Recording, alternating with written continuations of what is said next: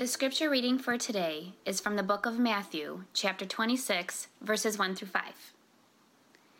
When Jesus had finished saying all these things, he said to his disciples, "As you know, the Passover is 2 days away, and the Son of Man will be handed over to be crucified." Then the chief priests and the elders of the people assembled in the palace of the high priest, whose name was Caiaphas, and they schemed to arrest Jesus secretly and kill him. "But not during the festival," they said, "or there may be a riot among the people."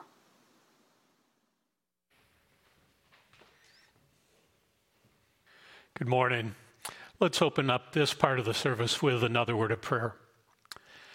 Heavenly Father, we thank you that we again can meet even though we're separated by a distance.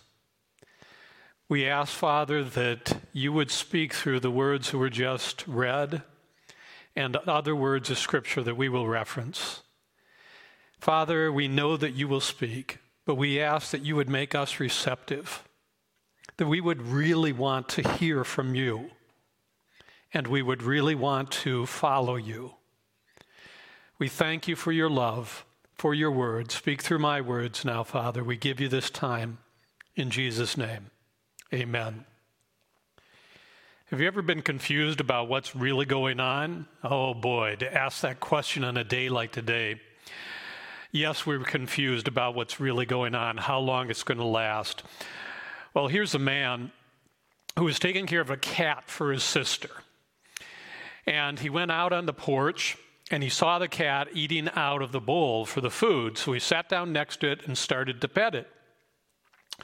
Then he saw the cat going along the railing of the porch. And he looked over to the side and saw that he was petting a raccoon. It didn't end well, by the way, either. But can you imagine thinking something's one way and it's another? This is really what's happening when we have Palm Sunday and then the transition all the way to what we call Good Friday. There's a lot going on that people didn't understand. It was something very different going on than they expected. And on Palm Sunday, as the people praised the Lord and welcomed Jesus as the coming Messiah, did they fully understand what was going on? And of course they didn't. We understand that because some of those same people would have been the ones that would have been shouting, "Crucify him," a few days later. We're going to look at the irony of the Son of God coming in to the world to this point to suffer and die, but also the plan of God or his sovereignty that he was in control today. The first part of the background is that this was Tuesday or Wednesday of the week that we would call Holy Week. Sometimes we believe that there is an extra Sabbath because there would be a Passover Sabbath and another one, but it was Tuesday or Wednesday of this week that was happening. And so the text that we're going to look at today is after the time where Jesus has entered Jerusalem on a Sunday. We'll reference that as we go back into the context today. But we're looking at a couple days later for Jesus. And we want to look at the broader context of the Gospel of Matthew and see that there is irony there too. Because Jesus is presented in the broader context of Matthew as the judge of the universe. Take one verse or two verses, for example. In Matthew 21, verses 42 and then 44, "The stone the builders rejected has become the cornerstone." Now, Jesus here was talking about himself. And he was be the one who would be rejected this week, and yet it was thrown aside. And imagine a stone, and this is really not a cornerstone, a foundation stone, but it's a capstone. And so it's the top and the most important stone, maybe the top stone in an arch that would be held up. And so the builders rejected and said, "This is no good." And then it became the most prominent stone in the structure. And this is what Jesus is like. And then he continues on in verse 44, "Anyone who falls on this stone will be broken to pieces." Now again, he's the stone in the story. "And anyone on whom it falls will be crushed." And so we're told that everyone will have to answer to Jesus. And he announces this in the short time before he goes to the cross. And here the judge of the universe, ironically, is going to be judged by fallible human courts. And it is ironic that the one that everyone will have to answer to, the one that will either give us salvation or hold us accountable for our sins, is the one that was being judged this week.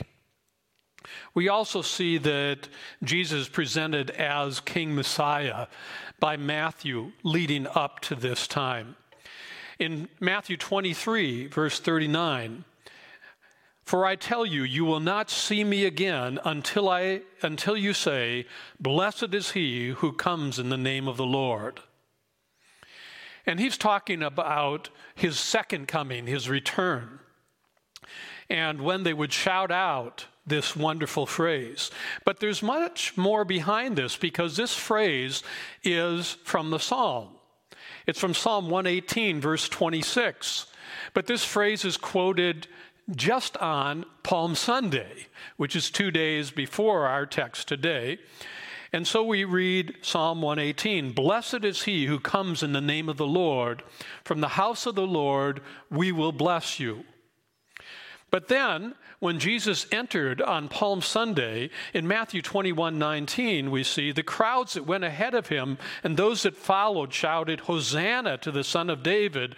Blessed is he who comes in the name of the Lord. Hosanna in the highest heaven."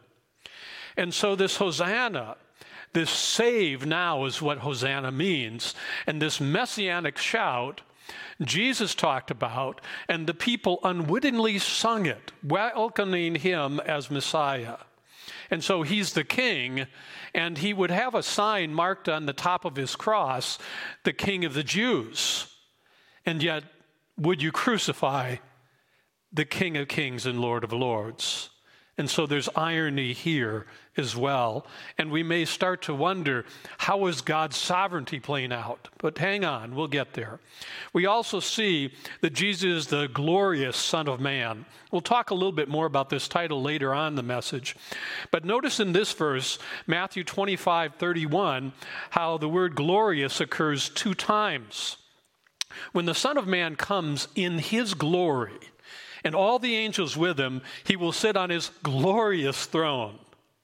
The repetition of the glorious.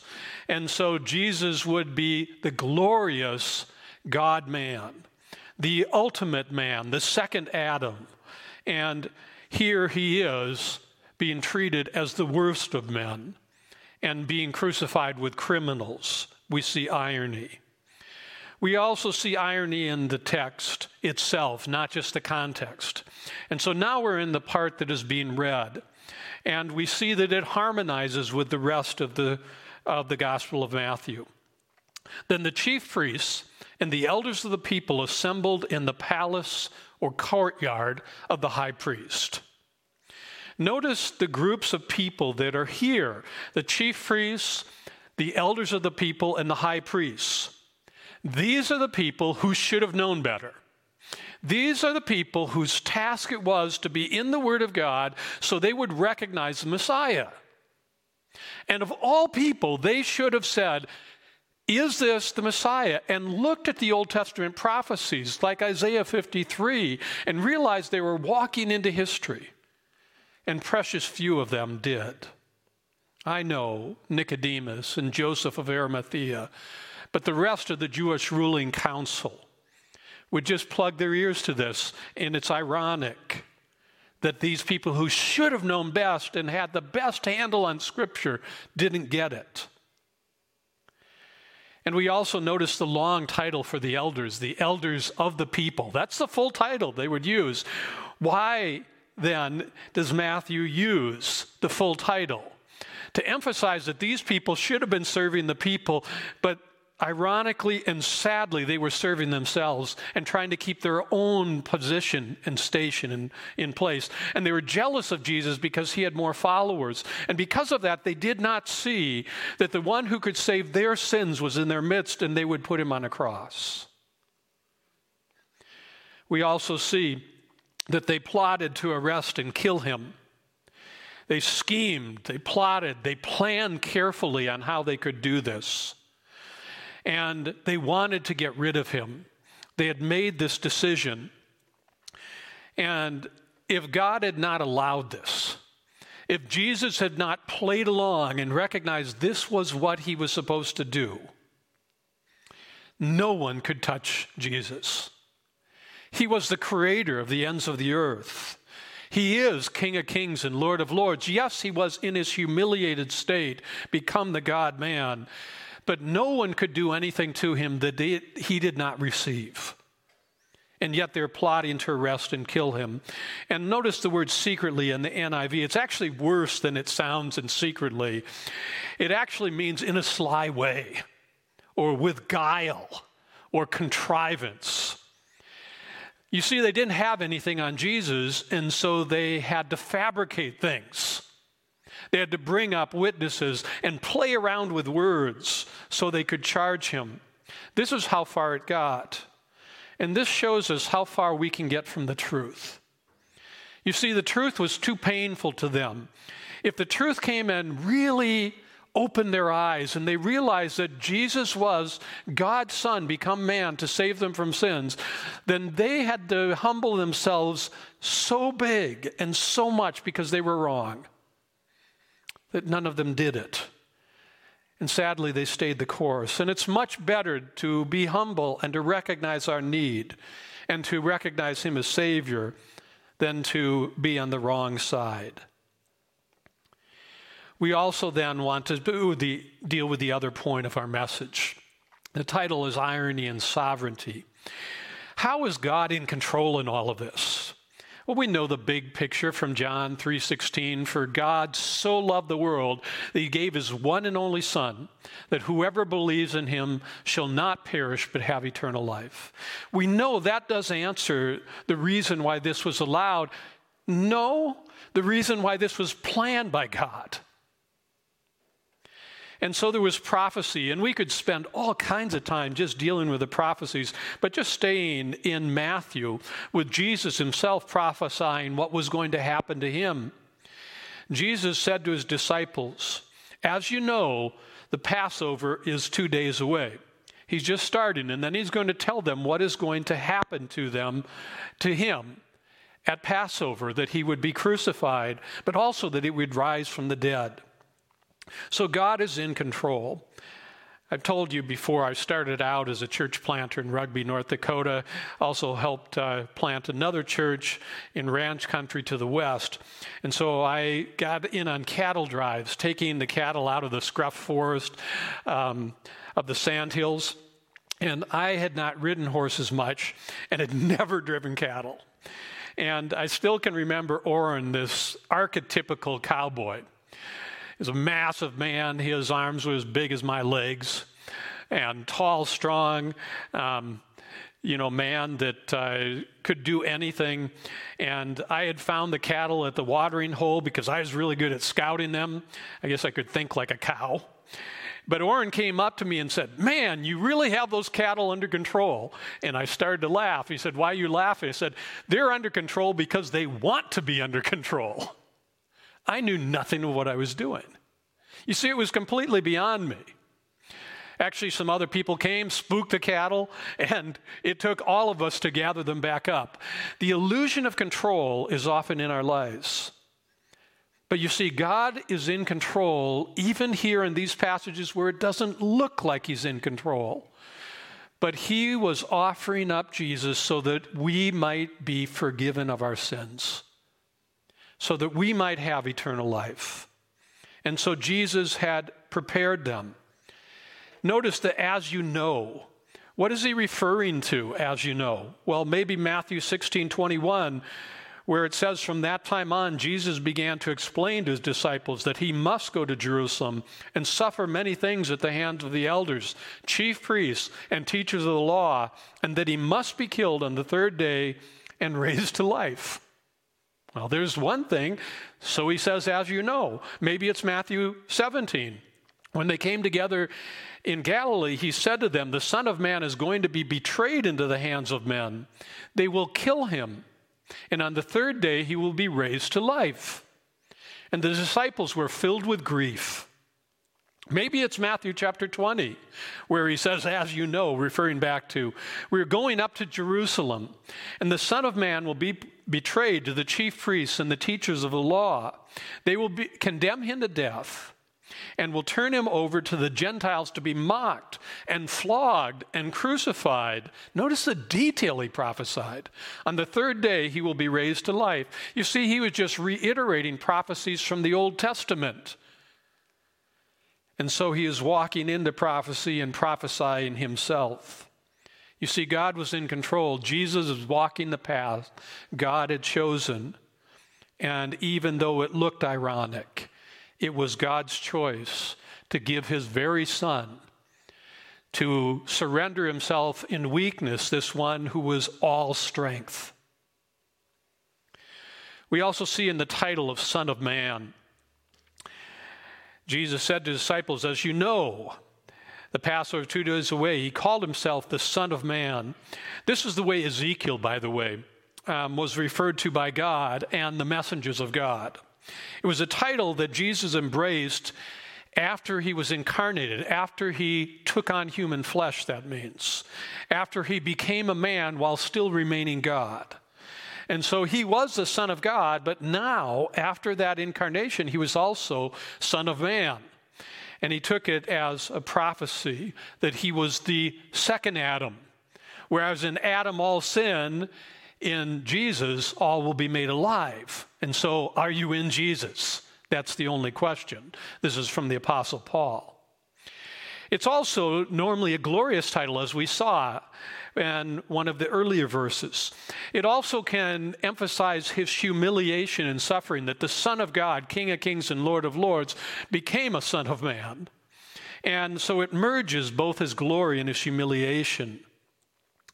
And it also shows that God was in control.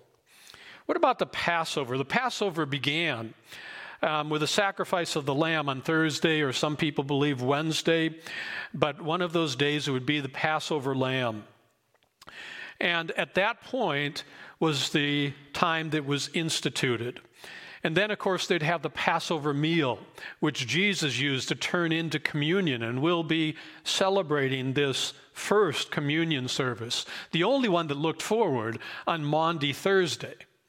And we'll celebrate now, we looking back, because he took these elements and made them real and brought more life to them, bringing in the whole idea of how God had passed over judgment of the Israelites because of the blood of the Lamb, and how Jesus is the blood of the Lamb. And on communion, of course, we're told to eat of Jesus' body and blood, and he becomes a Passover lamb that allows God's judgment to pass over us. And so we see that Jesus was in control, that God was in control, even though it appears ironic that the King of Kings and Lord of Lords. What about the betrayal? We see in 26, verse 2, the Son of Man will be handed over. That can be translated betrayed. Handed over to be crucified. So he would be betrayed and he would be crucified. The betrayal was repeatedly announced by Jesus, even after the Last Supper, where he calls out Judas physically, and Judas leaves to do the deed of his betrayal, and later that night betrays Jesus with the sign of a kiss. So he was betrayed by one of those who was closest to him. This too was a part of prophecy and shows that God was in control. And the crucifixion, of course, that God would die, we could turn to Isaiah 53 and see how he was the sin bearer for us. I want to read from Zechariah 11, verses 12 and 13. I told him, "If you think it best, give me my pay, but if not, keep it." So they paid me 30 pieces of silver. And the Lord said to me, "Throw it to the potter, the handsome price at which they valued me." So I took the 30 pieces of silver and threw them to the potter at the house of the Lord. Now, we don't have time to go into all the detail, but this is the prophecy that Judas was walking into, and how he was paid this dirty money for betraying the one close to him. And then in Deuteronomy, we learned that the way that Jesus died was an accursed way, and it was the way he took away the curse that is upon us because we are in our sin. Chapter 21, starting with verse 22. If someone guilty of a capital offense is put to death and their body is exposed on a pole, you must not leave the body hanging on the pole overnight. Be sure to bury it that same day, because anyone who is hung on a pole is under God's curse. And so we see that the way the Romans used and how this strangely came into place, that this item of torture by this pagan society was used, was walking into prophecy so that he might take our curse, so that we might be free of it. And so he would get what we deserve. And so we see God was in control. I have a few application suggestions. The first one is simply just to meditate on God's deep love. In Holy Week, we remember God's love in sending Jesus. We remember Jesus' love in staying the course, even though he cried out 3 times for it not to drink this bitter cup. Yet he knew it was the only way, and so he went to the cross for us. Meditate on how deeply you're loved. And if you haven't, receive the blessing that Jesus bought for you with his blood, and receive the eternal life that comes with his resurrection. Admit that you have failed, that you have sinned, but that God loves you anyway and sent Jesus on a mission into this world to save you. And say, save me, Jesus. Forgive my sins. At that moment, you become a child of God and you have eternal life. That is the reason we celebrate this week. And of course, if you have done this, tell someone the story of Jesus or your story of how Jesus found you. This is a time to share that we are loved despite what we have done, and that we can not only be forgiven our sins, but transformed day by day into the image of Jesus Christ, our Savior. It is He we worship.